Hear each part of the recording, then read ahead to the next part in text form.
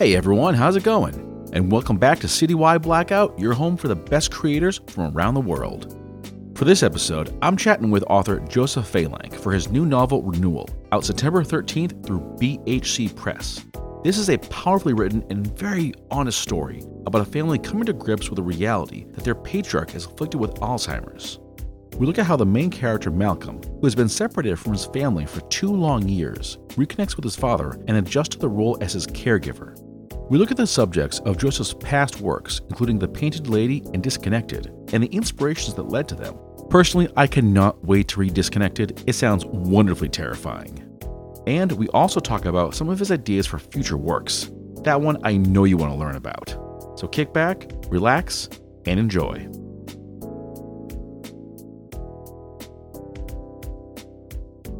We'll be talking all about the soon-to-be-released book Renewal. This is out September 13th through BHC Press. It's going to be out in hardcover, paperback, and ebook versions. And I've just started reading this book, folks, and I am already very, very into it. And joining me now to talk about everything and more about this title is author Joseph Falank. Joseph, welcome to the show. Good to have you here. Thank you. Thank you so much for having me on. All right. So why don't we start by just giving us a quick rundown as to what Renewal is all about? Okay, so Renewal is about this guy. His name is Malcolm. He is a teacher. He gets a message one day in the middle of his class that his father's health is kind of taking a turn for the worse. His father is dealing with Alzheimer's disease, and now he's kind of getting into the end stages of that. He's becoming violent. He's forgetting more things. So it kind of becomes this like call to action where Malcolm has to decide, do I go home? He's had a lot of issues with his family, with his father. So going home is not an easy decision for him. So he ultimately decides that he is going to go home. He knows there's going to be a confrontation with his dad. He knows there's going to be a lot of the past brought up, and he knows he's going to be dealing with his father's memory issues. Like, if they make amends, is that going to stick? I'd like to start with the theme of coping with someone who is suffering from Alzheimer's. Why did this condition become one of the themes of the story? So initially, when I was coming up with the story, I wasn't immediately thinking of Alzheimer's disease.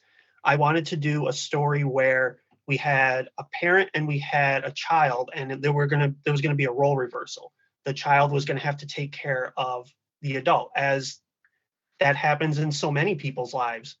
Looking into different ailments that the parent could suffer from, Alzheimer's kind of felt at first like a very easy decision to put on him, and it kind of felt cliche. But then I did some research into Alzheimer's, and it's so terrifying. It's not just forgetting, it's like identity loss. It's a person who is very aware that they are losing themselves slowly over time.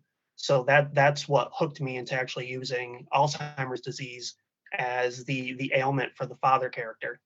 Tell me about the father. What was his relationship like with the rest of the family, and how is he sort of dealing with realizing what lays ahead for him?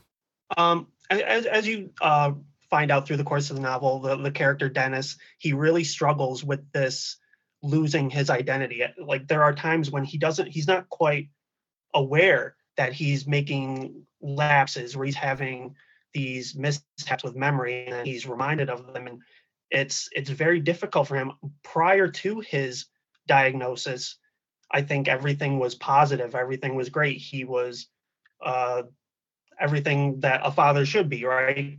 Takes care of his family. He and his wife were together, but then you find out pretty early in the book, his wife, Malcolm's mother, she started losing her battle with cancer. And around the same time is when Dennis's Alzheimer's was diagnosed. So they're dealing with 2 separate battles, and they both know neither of them is going to win this.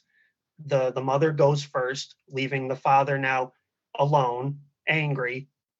He knows he's got this disease and will eventually take everything away from him. So I think this changes him, and that obviously affects Malcolm, who separates himself from his family. It's not a he knows it's not the right decision, but he just reacts instinctively. Yeah. Well, loss like that obviously can be very devastating, and how you deal with it. There's no roadmap. It is for every Right. person a very unique situation. Um, you mentioned earlier about doing research into Alzheimer's. Do you know folks, or do you yourself have any kind of real life experience with just being a caregiver? I mean, I have two kids. I have not yet had to deal with I've not yet had to deal with anything with my own parents or my in-laws yet. Um, but I did through the course of doing my research, I do remember my grandfather, he was dealing with cancer himself when I was younger. And I remember because my mother would spend nights taking care of him. I remembered the story that she told us about. He woke up in the middle of the night one night and he was convinced he had to go to work at a gas station. Just woke up convinced he got up and he had to go to work. And it was like, wow, like so so powerful this disease can be to convince you of such a lie. I've never had to deal with it myself in terms of being a caregiver, but you hear stories about people who they just kind of wander off in the middle of the night, and they're found like miles away, no idea what's going on, convinced, like you said, that they have to be somewhere else.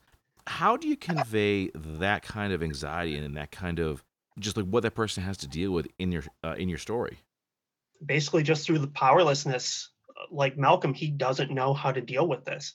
He especially since he's been absent for 2 years, he's not been in the thick of this with like his brother. The brother is the one who contacts him to tell him, this is getting worse, you need to come home. So I felt like um the powerlessness, but also like he's just being thrown right into the trenches. He's not coming in and it's, oh, dad's just forgetting a couple things. It's nope, dad is now potentially violent.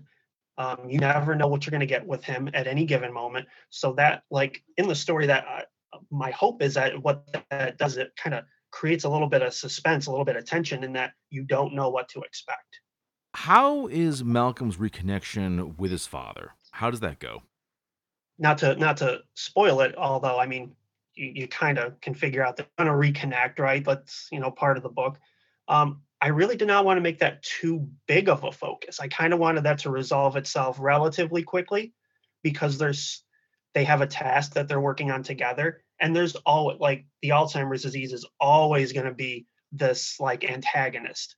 So rather than continuously drag on their conflict, I wanted that resolved as early as I could, because also with the Alzheimer's, you never know if that's really going to last. Like, is Dennis going to suddenly forget? Oh yeah, we made up, and will he go back to that? You haven't talked to me in 2 years. What are you doing here? So, kind of like an unreliable narrator. You never really know what's going on one minute to the next. Is this relationship finally fixed, or is it fixed right now? Is something else going to pop up later? Hmm. How about the rest of the family? How do they deal with just the fact that Malcolm's been gone for 2 years and kind of away, like you said, not in the trenches for this? His brother is pretty forgiving of it. I think he understands with what happened because um, the source of the problem is that Malcolm got divorced. He and his wife just realized it was not going to work for them, and but that's not the way that his father and his mother did things. You don't give up. They came up at a time where no matter what happened, you stayed together. So those differences is kind of what drives them apart. But then it's also part of the disease that Malcolm is not quite ready to accept. Okay. So kind of just takes all of this on his shoulders and says, "No, I'm done," and he disappears. And the rest of the family doesn't necessarily hold that against him. They're kind of hoping that they can just win him back to come back home. Does he have that same family devotion, though, when it comes to just being with the family? I want to say he does. I want to say he does because I think deep down he is a flawed, but he's a very good person. He knows when he's done something wrong. He knows what he needs to do. But I think just like all of us, sometimes we are very reluctant to face those hard struggles and have to do something that we don't want to, especially like with Malcolm. He knows now. He knows going home means conflict, it means struggle, but it also means facing his father, whose his journey is just about over in this life. And Malcolm is about to realize he's not going to have either parent. That whole like safety net we all have sometimes, those of us who still have both parents, once I feel like this book is kind of like a second coming of age. There's a coming of age when you have a child becoming an adult. But then when an adult doesn't have their parents anymore, now they're in the world without that safety net. So I think Malcolm knows he's not going to have that safety net much longer. How do you think he would handle that, though? Yeah, he's been without it for a couple years. Do you think he would see it as that big a loss? Yes. Yeah.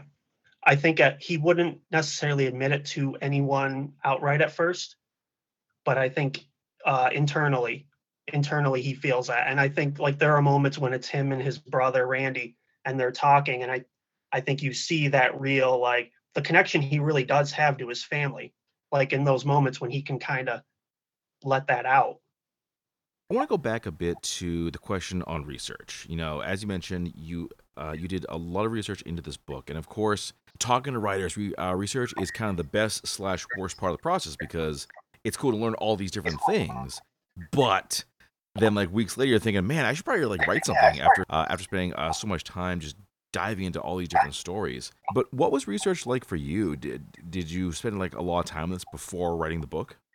So the first things I did was I put out on my Facebook, writing this book, kind of wanting to look into Alzheimer's a little bit and in-home care, because it was really important to me that Dennis was at home, that all of this take place mostly at home. Like this book is very isolated in a way where a lot of it takes place in one setting. So I had probably a group of like 6 or 7 people reach out and say, I'd be glad to share my story with you. And so I would talk to them, and I got like little bits and pieces. I didn't want too much because, like you said, you start doing all this research and then you're like, well, I should be writing. So what I did was I kind of got bits and pieces, and then I wrote the book.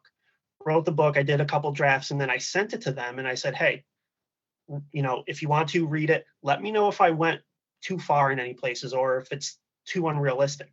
And to my shock, everybody replied saying, nope, you've got it. No two Alzheimer's patients are ever alike. Like what one experiences is not what someone else experiences. They said this, like the things that he goes through, they had either heard of it, seen it themselves. So then I kind of felt like affirm, okay, this is ready then. Yeah, exactly. It's always good to get that stamp of approval when it comes to the subject for your story, because you never want to put it out there and then get the email saying, yeah, like my father suffered from Alzheimer's. You were way off base. It's nothing like this. It's always good to have that like expert opinion, basically. Yeah, I didn't want to create anything that was too over the line. Mm-hmm. Did you wind up incorporating what people told you, either the people or the situations, directly into the story? No. All of Dennis's experiences are fiction. I think I used there might have been a story about a different Alzheimer's patient that I think I did crib from one of the stories I did here, of course, changing the names, changing the situation just a little bit. But for the things that Dennis and Malcolm go through together, that was all completely invented. Hmm. What did you learn about the impacts to caregivers, especially after they're doing it for a while? It was very important to me that Malcolm make mistakes.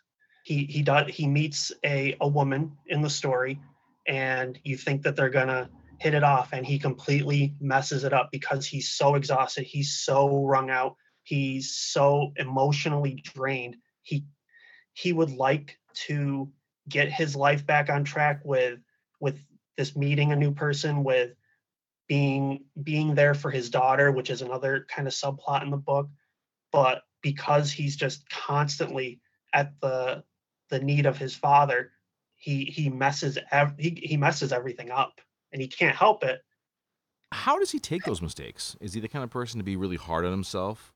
Yeah, like I think this Malcolm is someone who kind of like myself makes a mistake. internalizes it, doesn't necessarily vocalize it all the time, but it's like, man, I messed up. How am I going to fix this? And then he's so worried about fixing that one thing, he makes more mistakes. So definitely kind of like a snowball character. Like he just screws up and it gets worse and worse and worse. Yeah.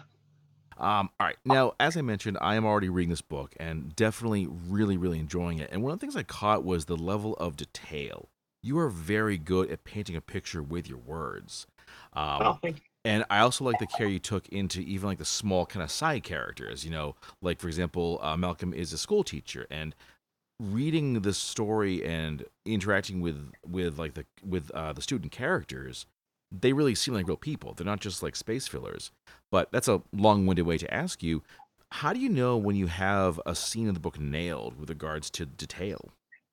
We're talking about the opening scene in the book, right, Mm, where yeah. he's teaching his. So I was super worried in writing that as soon as I sold the book to someone, they would read it, they'd be like, no, this needs to go. Like, this has nothing to do with the rest of the book. So when I was writing that scene, well, when I was actually revising it, going back, because when I write the first draft, I write it however I want. So when I was editing it, I was like, oh, I need to make this so important that it's not going to get cut. And I really wanted you to see that despite the failures Malcolm has in all the other areas of his life, he's a good teacher and he is a good person. Like the lessons he's teaching his kids, they're talking about bullying, they're talking about the differences in kids the age that he's teaching. And it was very important for me that Malcolm comes across as, even though he's very flawed and not always likable, that he is a good person, and that I wanted the kids in his classroom to be real so that, if they're real, then he seems even more real. And he's someone we can really latch onto for the rest of the book. Hmm. Now, I'm not a novelist at all, so my perspective is more from the reader. But I liked that opening scene because I felt it, number one, kind of eases us into the story rather than just jump right into like the deep end and his father and everything he's dealing with. But I think it also kind of set the stage for Malcolm. We kind of learn a lot about this guy through those like opening pages. Um, Mm. do you like usually open all your books like this? I try to I do try to open with something that sets the stage for what the main character is going to be like. Not necessarily start with what problem they're going to deal with through the course of the book, but open with something where, okay, I know who this person is very quickly. I know, their attitude, their feelings. I can pretty much see them in my head. That's what I want you to have, so that no matter what I give to you, you'll accept it a lot more if you like this person and you're with them through their struggle. Do you like Malcolm as a person? Do I like Malcolm? Hmm. I do like Malcolm. I sympathize with him a lot, because I don't want to say that I wrote me into him, but I think in every main character we put a little bit of ourselves into them, because you know we are flawed people. So why not put some of the flaws into that character, and then through them see how they get their redemption, or how they succeed. Now, this is definitely not a spoiler question, but I do want to ask about like later scenes in the story. As things get worse with Malcolm's father, did you find yourself feeling any trepidation dealing with those scenes? Like, okay, am I getting this right? Am I conveying these things properly? I did kind of worry that it would get to be slightly unrealistic for those who maybe don't know a lot about Alzheimer's, or who think maybe I'm just going like above and beyond for each instance where the Alzheimer's presents itself. Yeah, I was like concerned, and but then, like I said, when I initially wrote it, I just kind of went all out. And then when I gave it to the beta readers, the people I talked to, and they were like, "No, you've got this." Then I felt like, "Oh, whew, okay." So, I can tinker with it here and there. I could maybe make something maybe make it funny, where just to kind of give you that relief, a little bit of humor, or maybe I can go just a little bit farther. Like, um, it's not a huge spoiler, but there is like one time where Malcolm is constantly woken up in the night, and one of the times is he's basically rushing upstairs because he hears the shower on, and it's because his father woke up thinking he was on fire. And it's like that's such a terrifying thing to wake up to in the middle of the night. And it's not like 4 or 5 pages long. It's very brief. And I did struggle with that part because I thought, wow, is that going too far? But then maybe sometimes it needed to go, to be really serious so that you know what he's dealing with. I would imagine you can't pull your punches there because that scene probably is what similar to what a lot of folks who care for patients with Alzheimer's go through. Yeah, probably even worse. They probably Prob- go through work. Probably, and you definitely don't want to write a soft or kind of like nice story here because it's really got to be brutal. Yeah. I want to talk a bit about your other books. This is your 5th book out now, and reading about your other stories, those are Seeing, The Painted Lady, An Unexpected Visit, and Disconnected. The subject matter is really wide ranging. I think actually Disconnected is the one I want to read next because that seems just like dark as hell. But I'm hmm curious as to where the concepts come from and kind of how you know when you've got something that would make a great story. Okay, well, so we'll go in order. Seeing was my first book, and when I decided that I wanted to write novels, because not to take up a whole lot with this part of the answer, but I grew up writing. I loved writing, but I never thought I would be a novelist. Like Stephen King writes novels. I don't write novels. Like, but eventually it was my wife who kind of said to me, like, well, what is it that you want to do, you know, with your life? I mean, I work in education, so I have a job, but I was like, I really want to write books. So she gave me a notebook, she gave me a pen, and to get me started, like back onto writing. And so I thought, well, okay, if I was going to write my first novel, what's my first novel going to be about? And I really wanted to do a coming of age.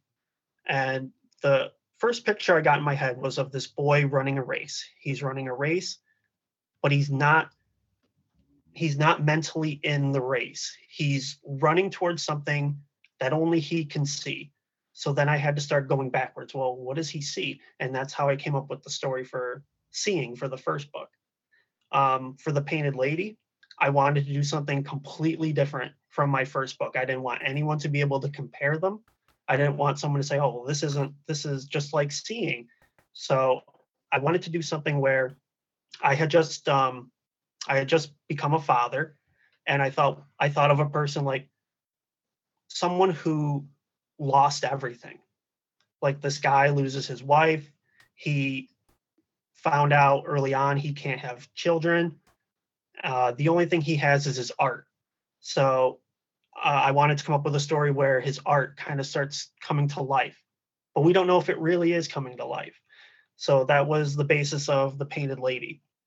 An Unexpected Visit was again because I'm a dad. Like some of my first thoughts go to, well, how can I incorporate children into the books? So An Unexpected Visit was, what if there was this father who was just, maybe he just wasn't a good father, but then he wanted to make amends for everything he did wrong.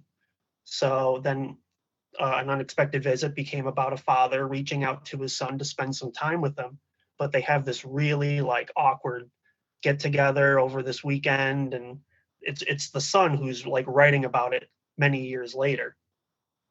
Disconnected came from actually a weekend that my family and I spent in the Adirondacks. We were in this house that was like in the middle of nowhere. We didn't have uh, internet on our phones. We didn't have anything, and we were like laying in bed. And I thought, wow, if something happened to us, who could we call? No one would ever know. And immediately then it was like, oh, that's a book idea right there. And my wife, she likes the book because because of how it turned out, but she hates that whole idea. I would too, actually. It's like that's a terrible thing to think, but it's a great concept for a story. And like I said, reading the description, I thought, man, that's a good story. I want to like read that. So, do you have this like notebook full of like discarded story ideas? I do have a notebook just full of ideas, and I would love to say I'm going to get to write them all, but then I'm always adding more. And like I know like right now I'm trying to think of what my next book will be, but I also try to think of the what is my trajectory? What have I written about before? What is the next logical step? So like, I wrote Renewal. Well, my next book's not going to be about zombies. That feels like a huge jump in a totally different direction. So no, it won't be zombies. Maybe eventually, and I'll work, towards that. But um, yeah, I have a bunch of ideas, and it's really like, what do I feel most connected to that I could spend basically 2 years on and then see published. Yeah, I don't know if a zombie story would be. I mean, I definitely think you could do a really good job with a zombie story, but I also think like, I guess I just don't know if that's you being used to the fullest extent, because you're so good at like crafting characters. Were you always that way though? I think so. Like, um, it's just how it's the stories that draw me in. Like, I am all for. I'm not personally for stories that are huge and epic and go in different worlds and go in different places. I like 3 or 4 characters who are stuck in a situation and they have to figure their way out of it. They have to build the relationships with those around them. Like, those are the stories that draw me in. So no sprawling fantasy epic for you. Probably not. If I did it, if I did do something like that, it would be so like probably people wouldn't even like it because it'd be so personal that we would only follow a few of those like characters and we would only go to certain places. And yeah, I don't know if that's quite in my wheelhouse. Maybe kind of like narrow the focus, make it about like one or two characters, not this huge like epic party kind of thing. Right. Like, it would probably be like the initial person. It'd be like taking the Matrix and just making about Neo and Morpheus, and that's it. Like, just Morpheus teaching Neo, hey, you are the one, and I'm gonna prove it to you that you're the one, and that would be my book. Hey, I read it. That sounds good actually. That sounds really good. All right, I'm gonna make a note of that right There you now. go. I actually did notice for this book, you actually dedicated this to your wife, and it sounds like she had a real integral role in you getting started as a writer. Did she ever give you like feedback on the book? Did she ever like read it and say, okay, this, and this? So I am very lucky in that my wife is very honest. She will tell me if something doesn't work for her. So like when I say to people, oh, my wife, she loved it. That's not like oh yeah, you just showed your artwork to your mom and your mom loves it. No, she would be brutally honest if she didn't like it. Like I said, she hated the idea of Disconnected, but she loved the book for how haunting it was. That was her direct quote to me when she finished reading it. She's like, that book is haunting. And I was like, yes, I nailed it. Good. That's a great quote for the cover. Yeah, I don't know if you see my name on the book cover and then you see her name as the quote. I don't know how people would feel about that. Pen name. Give her a pen name. That's right. There we go. So when it came to this book, did she have any feedback that kind of shifted the story, either one way or another? No, actually, she didn't read it until it was quite late. I'm also very picky in when I have her read a book because my wife is not someone who rereads books. So I have to be like, I have to make sure that I am confident that I've got it, I've nailed it, and I can say, here's the story, take the time to read it. No, her feedback is always, I don't want to say like she asked me to change anything because usually, like I said, by then I feel I've nailed it. I feel I've got it. Everything is justified. It's really like, do you just like it or not? Has she ever said no to something, like a story idea or a book idea? She said, no, this would be terrible. Don't write it. It's awful. She hasn't said no, but I bounce ideas off of her. Like occasionally, oh, I have this idea, and I can tell from the reaction if it's something I should write or not. I had this idea, and even I'm not fully confident in it yet. I had this idea like a couple months ago. We were driving to my parents' house. We were on the highway, and all of a sudden I saw this flash, and I was like, "Oh, what was that?" And it was like just some transformer, like on some telephone pole that like just exploded, and it just for some reason that got me thinking. And I was like, what if we were these people just driving down the road and they saw something that they thought like, oh, was that an explosion? No, it couldn't have been, But then all of a sudden traffic ahead of them stops and people start getting out of their cars and they're armed. And it's almost like this like sudden takeover of kind of like how our world is right now. We have people who are on two completely different sides, like these extremists people. And I thought, what if they organize this one day where they just take everything over? Not necessarily to hurt, but just to prove that, hey, we could do this. And I thought, it's a terrifying idea, but it's too political. And I'm not going to reveal politically where I am. I just want what's best for every person. That's where I am. So that's not really on either side.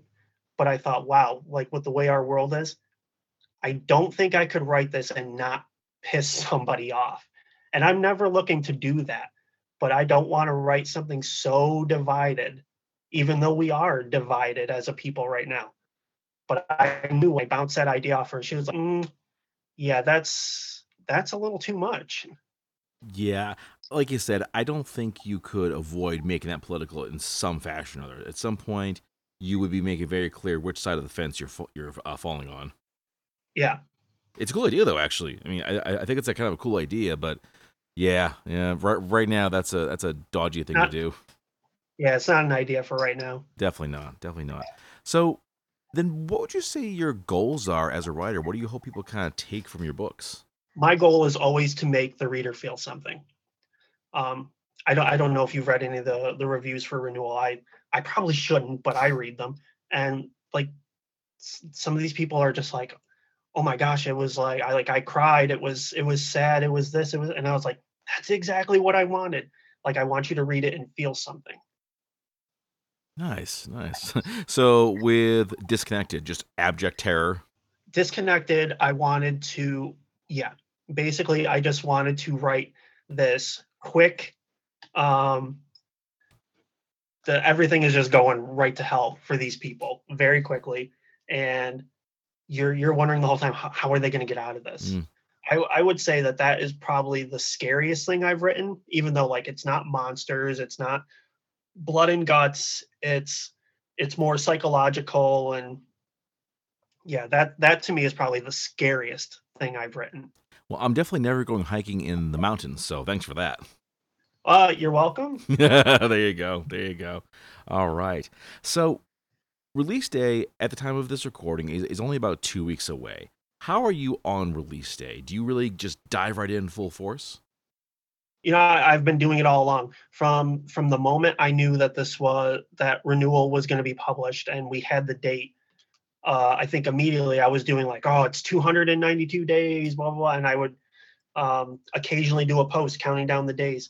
I have been all in on this, and I will go as all in as I can. My biggest fear, like this is the hardest part for me, is the sell. I love doing interviews. This part is great, but I'm so awkward with the sell because that's not who I am. I'm not a person who's like, hey, buy my book, it's going to be great. No, I would much rather someone else read it and then they put their quote out there and I'm like, hey, look, this person loved it. Maybe you'll love it. Yeah. Selling your stuff can be very hard to do, but I like how all in you have been because I've seen some of your Twitter posts and you're just like, doing these interviews, only, this much time to go. The book's out pretty soon. Clearly, you're very, very into this because I know some folks, when it comes to release day, they're just like, nope, I just turn my computer off, chuck my phone down the drain. I want nothing to do with the outside world because the stress is so intense. It is. And there are some times where I wish I could do that because I'm not a very extroverted person. Like me in the real world is like super quiet. My father-in-law, he saw one of my other interviews and he's like, that's the most I've ever heard you talk. So this will probably be the second most he's ever heard me talk because that's just me. I'm just quiet by nature. I take in everything. I don't necessarily always add to the conversation or start my own conversation, but Twitter I really like because it's very quick. You put out a little thing, and you hope somebody sees it. You can only do so much. Exactly. And I'll try to do as much as I can as we get there. Do you think you've gotten better at doing release days as you've released more books? Do I think I've gotten better with release dates?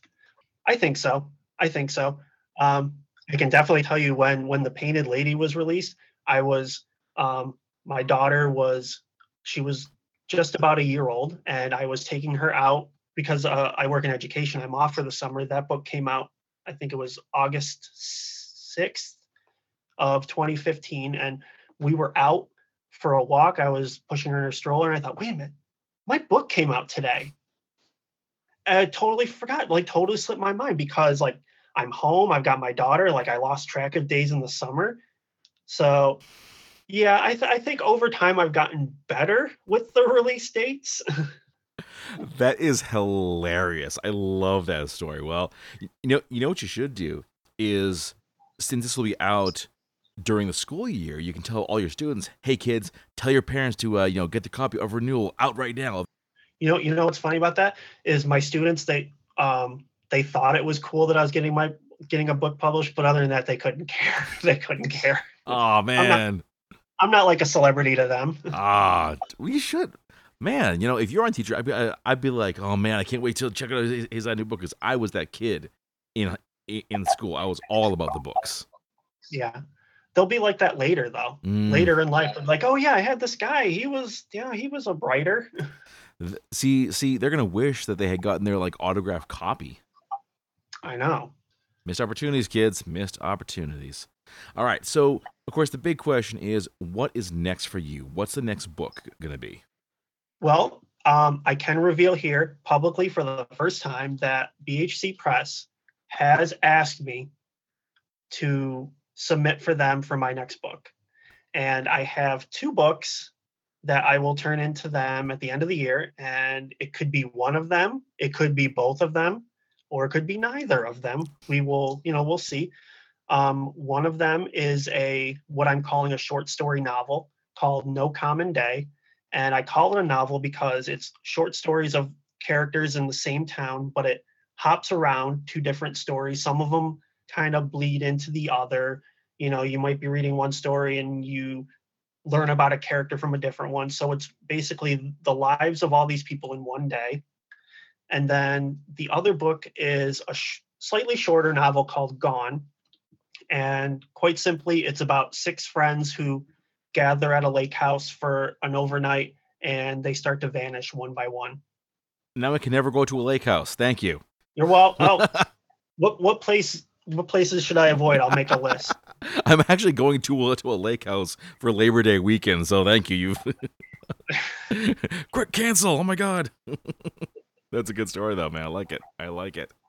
All right. Well, Joseph, thank you so much for talking to me. I really appreciate this. And folks, one more time, September 13th, get your copy of Renewal. It's available in hardcover, paperback, ebook. Go to your local bookstore. If they don't have it on the shelf, order it. That's what they do. And if you want more information, you go to Joseph Falank, FALANK.com for more information. And while you're there, buy his other books. They're really, really good. And Joseph, looking forward to next time we talk for the next book. Yeah, absolutely. I am so excited to have done this. Picture this. You finished your first book and nailed it. The plot, the characters, all the twists and turns. This one's a winner, and all you need is the right cover. If you've got my art skills, this is the part where panic usually sets in. Enter the cover villain, hero to writers everywhere. Founded by noted author Remy Flagg, Cover Villain focuses on composite image covers for science fiction and fantasy writers. Give them the details, and they'll craft a cover using popular trends that everyone will want to see. But wait, you say, I've got ideas of my own. No problem, as Cover Villain loves a good collaboration. As they say, our goal is to put a little villain in every cover we make. Want to know more? Then head to covervillain.com and follow them on Facebook and Instagram. And that brings this episode to a close. Big thanks to Joseph for joining me. And once again, September 13th is the big day. Check this book out. You will not regret it. You can follow the show on Facebook under Citywide Blackout and Twitter and Instagram under Citywide Max. Get to me at citywidemax@yahoo.com and check out the show wherever you find your favorite podcasts, as well as every Saturday at 10 p.m. on Boston Free Radio. That's all for now, and I'll see you next time.